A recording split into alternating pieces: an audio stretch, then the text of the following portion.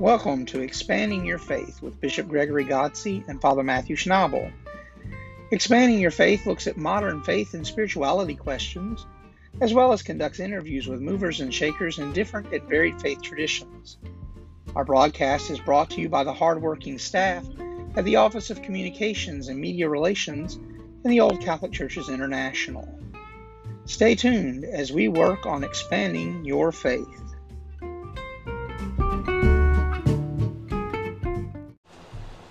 Hello everyone, and welcome to Expanding Your Faith. I'm Bishop Greg, and joining me tonight is Father Matt. Hello. Our topic tonight, we're going to start off kind of in one direction, may end up somewhere entirely different. But we're going to kind of start with some things you may not know about Catholicism, and kind of talk about a few things, and then understanding and living out your Catholic faith. And then maybe there'll be some questions from the studio audience that will kind of guide us a little bit as well.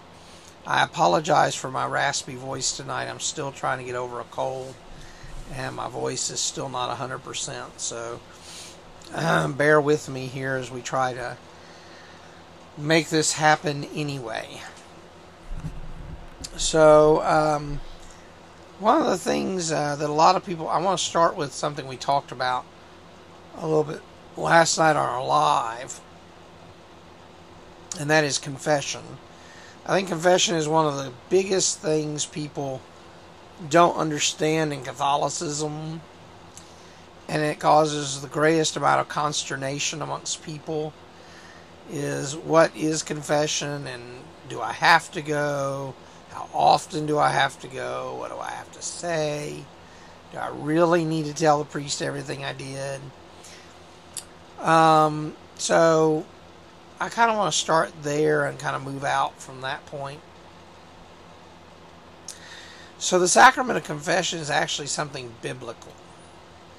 A lot of people don't realize that in the book of James, James says, confess your sins one to another.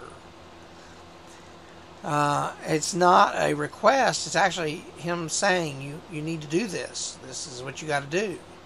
It's confess your sins one to another. And then in the Gospels, Jesus gives St. Peter and the other apostles the keys to the kingdom. That's what we like to call it. He says, I give you the keys to the kingdom of heaven. Whatever you loose on earth is loosed in heaven, and whatever you bind on earth is bound in heaven. And for a lot of people, they don't understand that concept. They don't understand that what he is saying to Peter is that he's giving him the control over what sins are going to be bound to a person, what sins are going to be released from them. And so confession is kind of a cathartic process. It's a process whereby not only can we have the burden of the sins that we carry with us released from us, but it's also an opportunity to talk with the clergy about these things that,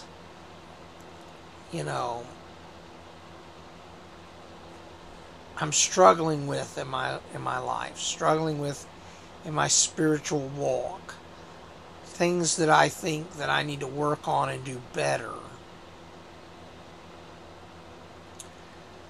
And so it's kind of like a spiritual counseling session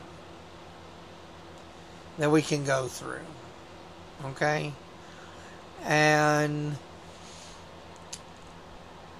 is it required? Well, James makes it seem like it's required. He's not saying, if you feel like it, go confess your sins one to another. He's kind of making it a declaration. Go, do this. And the early church felt so strongly about it that in the early church, you didn't go privately to the priest and confess your sins. You stood in front of the entire church and confessed your sins. So let's say that John is sleeping with Mary, but married to Joanne, and all three of them go to church. And John has to get up in front of the church and confess he's sleeping with Mary while married to Joanne. That's rather awkward. And I can imagine that in the early church there were some situations like that where it caused fights, caused dissension. In fact, we learn of one such fight in Corinthians, because in the church of Corinth, somebody got up and confessed that they were having sexual relations with their father. And word got back to Paul, because the leaders of the church of Corinth said, "What do we do about this?" And Paul is like, "Are you all nuts? How is this happening in your church? This should not be happening." Paul kind of goes off on them. So at some point in the early years of the church, confession began being done in private to protect those who might be otherwise incriminated by a public declaration of sin. But remember, like I said, confession is more about the spiritual guidance you get versus confessing all of your sins. I'll be honest, as a bishop in the old Catholic Church, I don't want to sit and listen to every sin you've ever committed. No, thank you. I would rather you come in and say something like, "I have committed sins in the past week, and I am truly sorry," and do your act of contrition. I don't need to know what you did. God already knows what you did. I don't need to know. And enumerating each one of those sins is just kind of a waste of time and energy. And don't come to me and tell me you've had this many mortal sins and this many venial sins and yada yada yada yada. I don't care. Just tell me you sinned. Move on. And be done with it. And be done with it. That is what is most important. Is that you receive the grace of forgiveness. Not from me. Not from my fellow clergy. From God. You are being forgiven by God. So take the opportunity to come to confession and receive absolution, and receive spiritual guidance, so that you may live your life to the fullest, full of grace, love, and compassion. Period. Confession is free. Doesn't cost you anything. Okay? So another thing that I constantly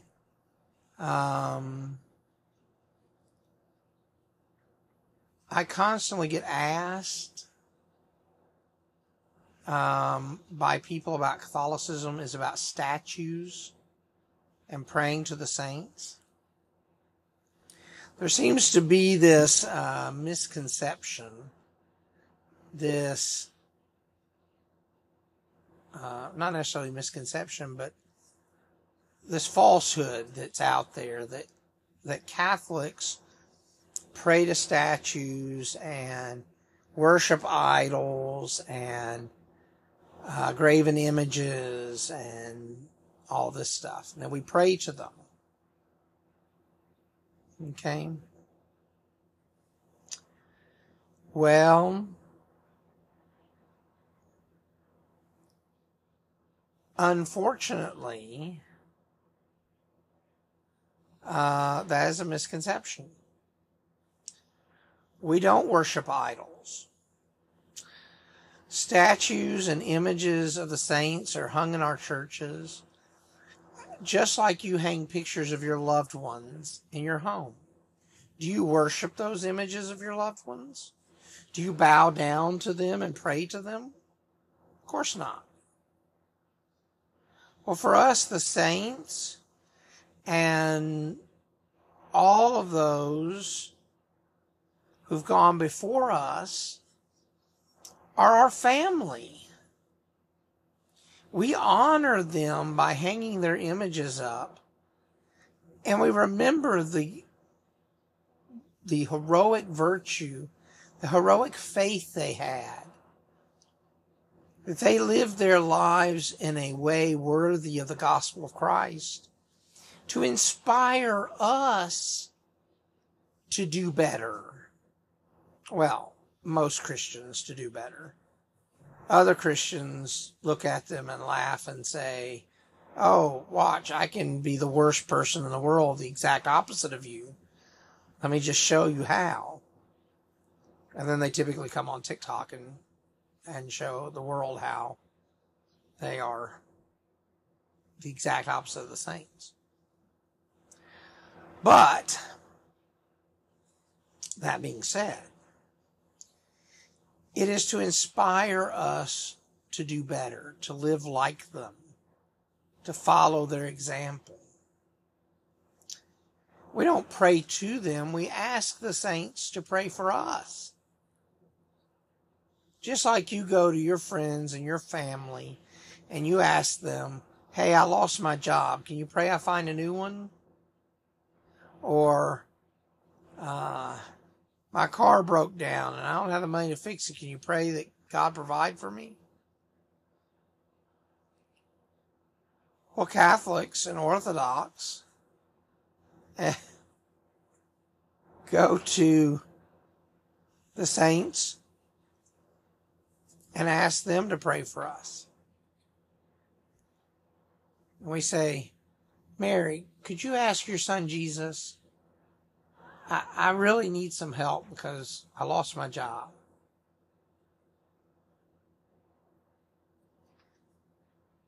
You know, that's the whole point of praying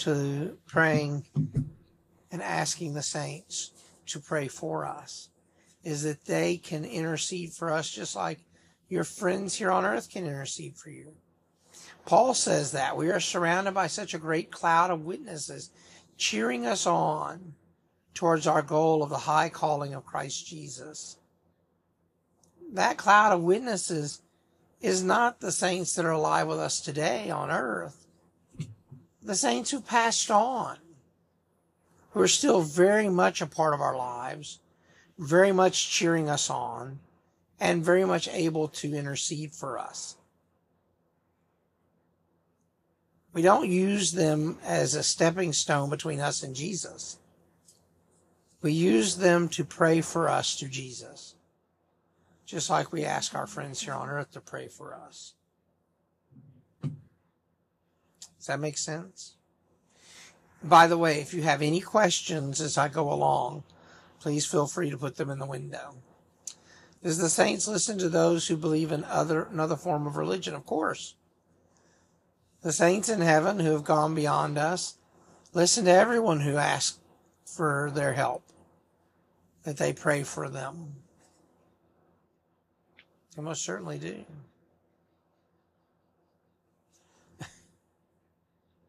So, anybody can ask a saint to intercede for them. Yeah, absolutely. That's a good question. Thank you, Norris. What are some other things, Father Matt, that you think people don't quite understand about Catholicism?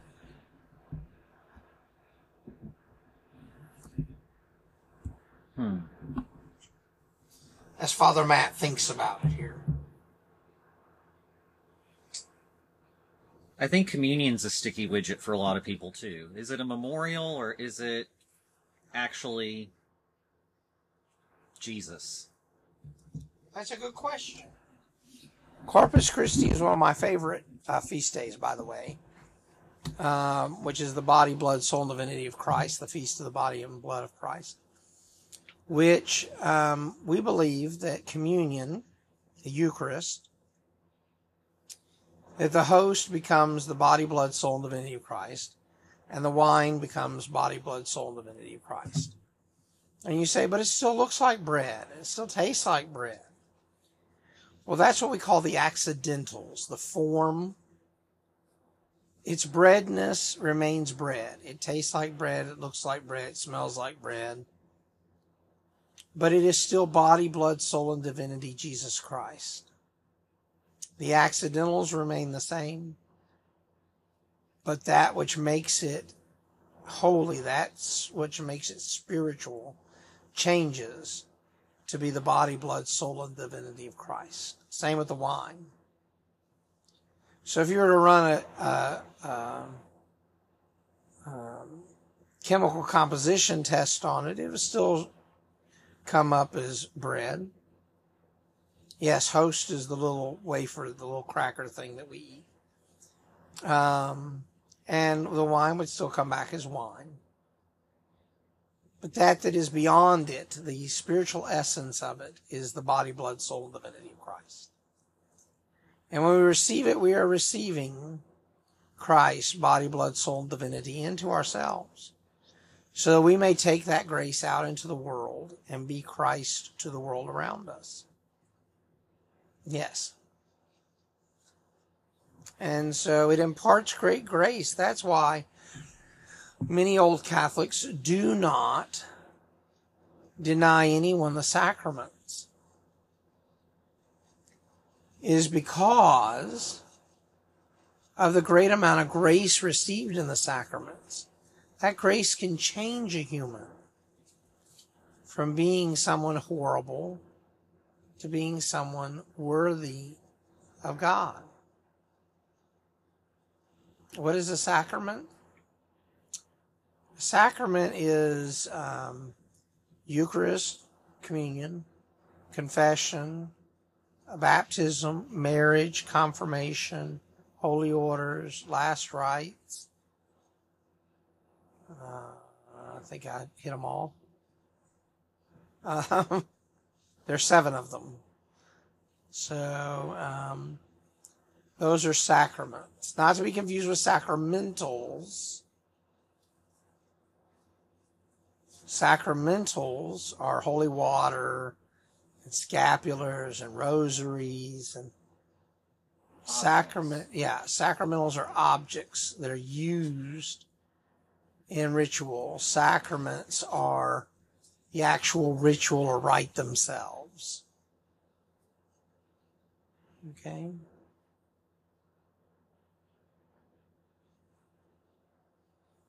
I've answered that question several times on the podcast, but I'll give a quick and dirty answer. I know a lot of me and others want to know, when did Old Catholics form and why? So the Old Catholic Church started in 1122 AD. The Roman Catholic Church broke away from us. They broke away because they were given a chance. The Roman Catholic Church was given a chance to have a unified Catholic Church and lose the Papal States to the Roman Empire, or keep the Papal States and all their power and money and prestige and separate the church. And the Roman Church decided, well, we'll separate the church. We'll separate from the old Catholics and let them be separate and still be Catholic, so that we can keep our power and our money and our Papal States and everything else. So it was greed.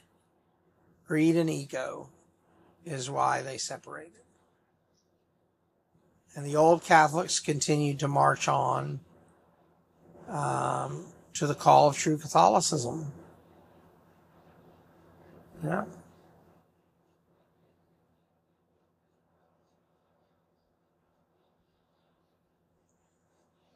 Oh, my Lord.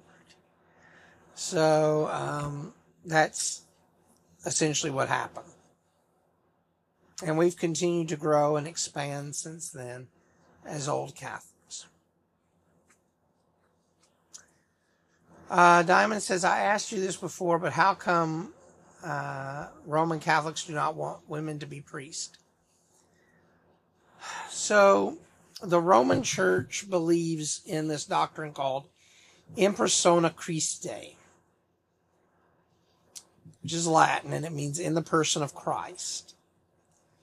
And they believe that when a priest or a bishop or the Pope or anybody in the clergy stands at the altar, stands before the faithful, they are operating in persona Christi, in the person of Christ. And you cannot operate in the person of Christ in their philosophy, in their theology, if you don't have a ding-a-ling between your legs. And so, for many years, eunuchs were not allowed to be priests. Anybody with a disability at all was not allowed to be a priest because they could not be in persona Christi and be imperfect. So if they were blind, they couldn't be a priest. If they were deaf, they couldn't be a priest. If they had a shriveled up hand, they couldn't be a priest. If they walked with a limp, they couldn't be a priest. All because they could not be in persona Christi. And so that still applies to women in the Roman Catholic Church today because they are considered imperfect because they do not have male genitalia. And so only a male can be in persona Christi. Now, we believe in the Old Catholic Church, number one, Jesus had women who were apostles and disciples. Women were the first to declare Jesus had rose from the dead. They were the first evangelists. There were female deacons and priests in the first centuries of the church. We believe that anybody can operate as clergy because it does not matter what you have between your legs. But it matters your integrity, it matters your spirituality, your education, and your ability to serve others. That is most important. Sadly, the Roman Church does not see it that way. They only see it as if you are not a man, you can't be a priest. So that is the answer to that question. It's a good question, Diamond. Very good question. Why do nuns have to wear those things on their heads? The habit? The habit and veil. Most nuns nowadays don't wear them. Not in the United States, at least. I know nuns in other countries do, but not in the United States. Unless you're on EWTN. Unless you're on EWTN, yes. It is to show that they are set apart, that they are nuns. They are dedicated to God. This is what's funny to me. So many Americans throw a fit about women wearing the hijab, which is, the head covering most typically associated with the Muslim religion, although Hindu women wear them too. And Oriental Orthodox churches do. Oriental Orthodox women wear them. But anyway, they have a problem with that. They do not have a problem with a nun wearing a head covering. And I don't get that. What does hair have to do with God? Well, nothing. Except for the fact that there's been this long tradition dating all the way back into Judaism that women, when they were in holy places, covered their head. And men covered their head during prayer, but the rest of the time their heads could be uncovered. So it's a leftover of a patriarchal system, where women would cover themselves, number one, to not bring ill repute to their husbands or men in the church by having them think about them in a manner inappropriate during Mass or during a church service. And two, to show submission and obedience to God. So there you go. That's a good question. Very good question. So part of living out the Catholic faith is not as much about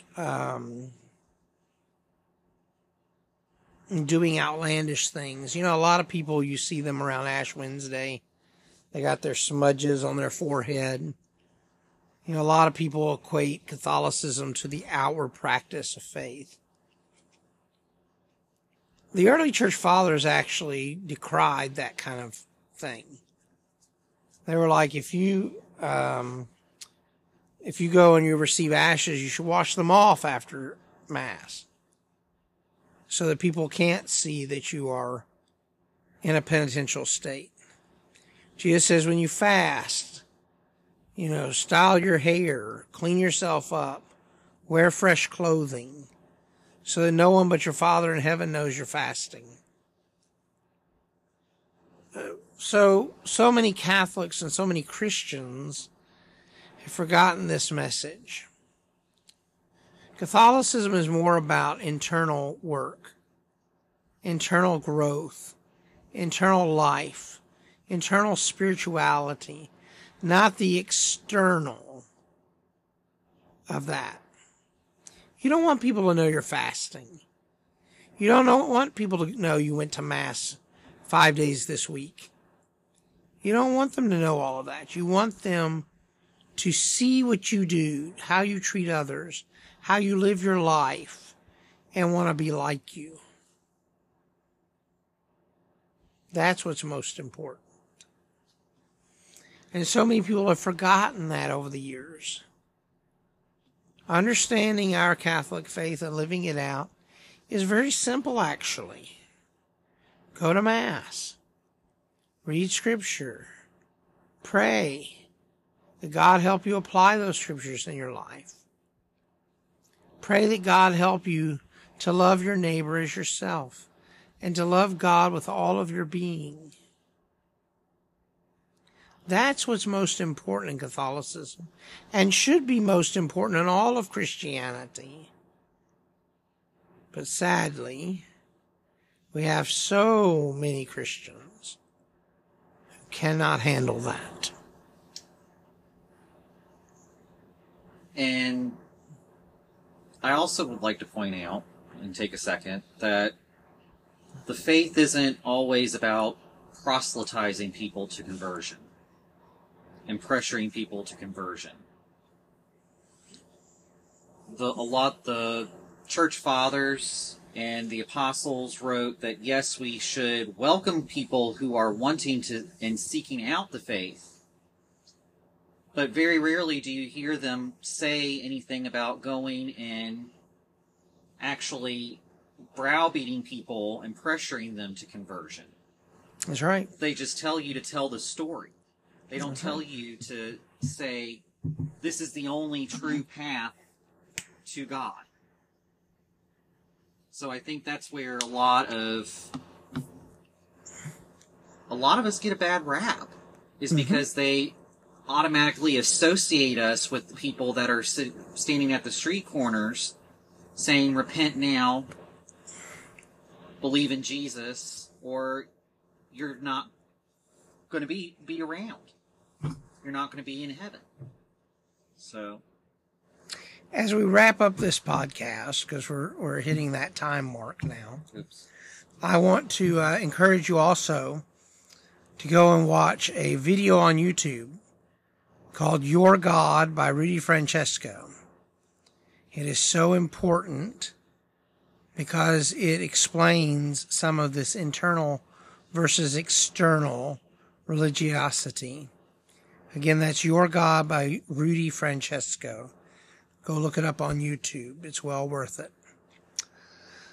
Well, folks, that brings us to the end of another exciting episode of Expanding Your Faith.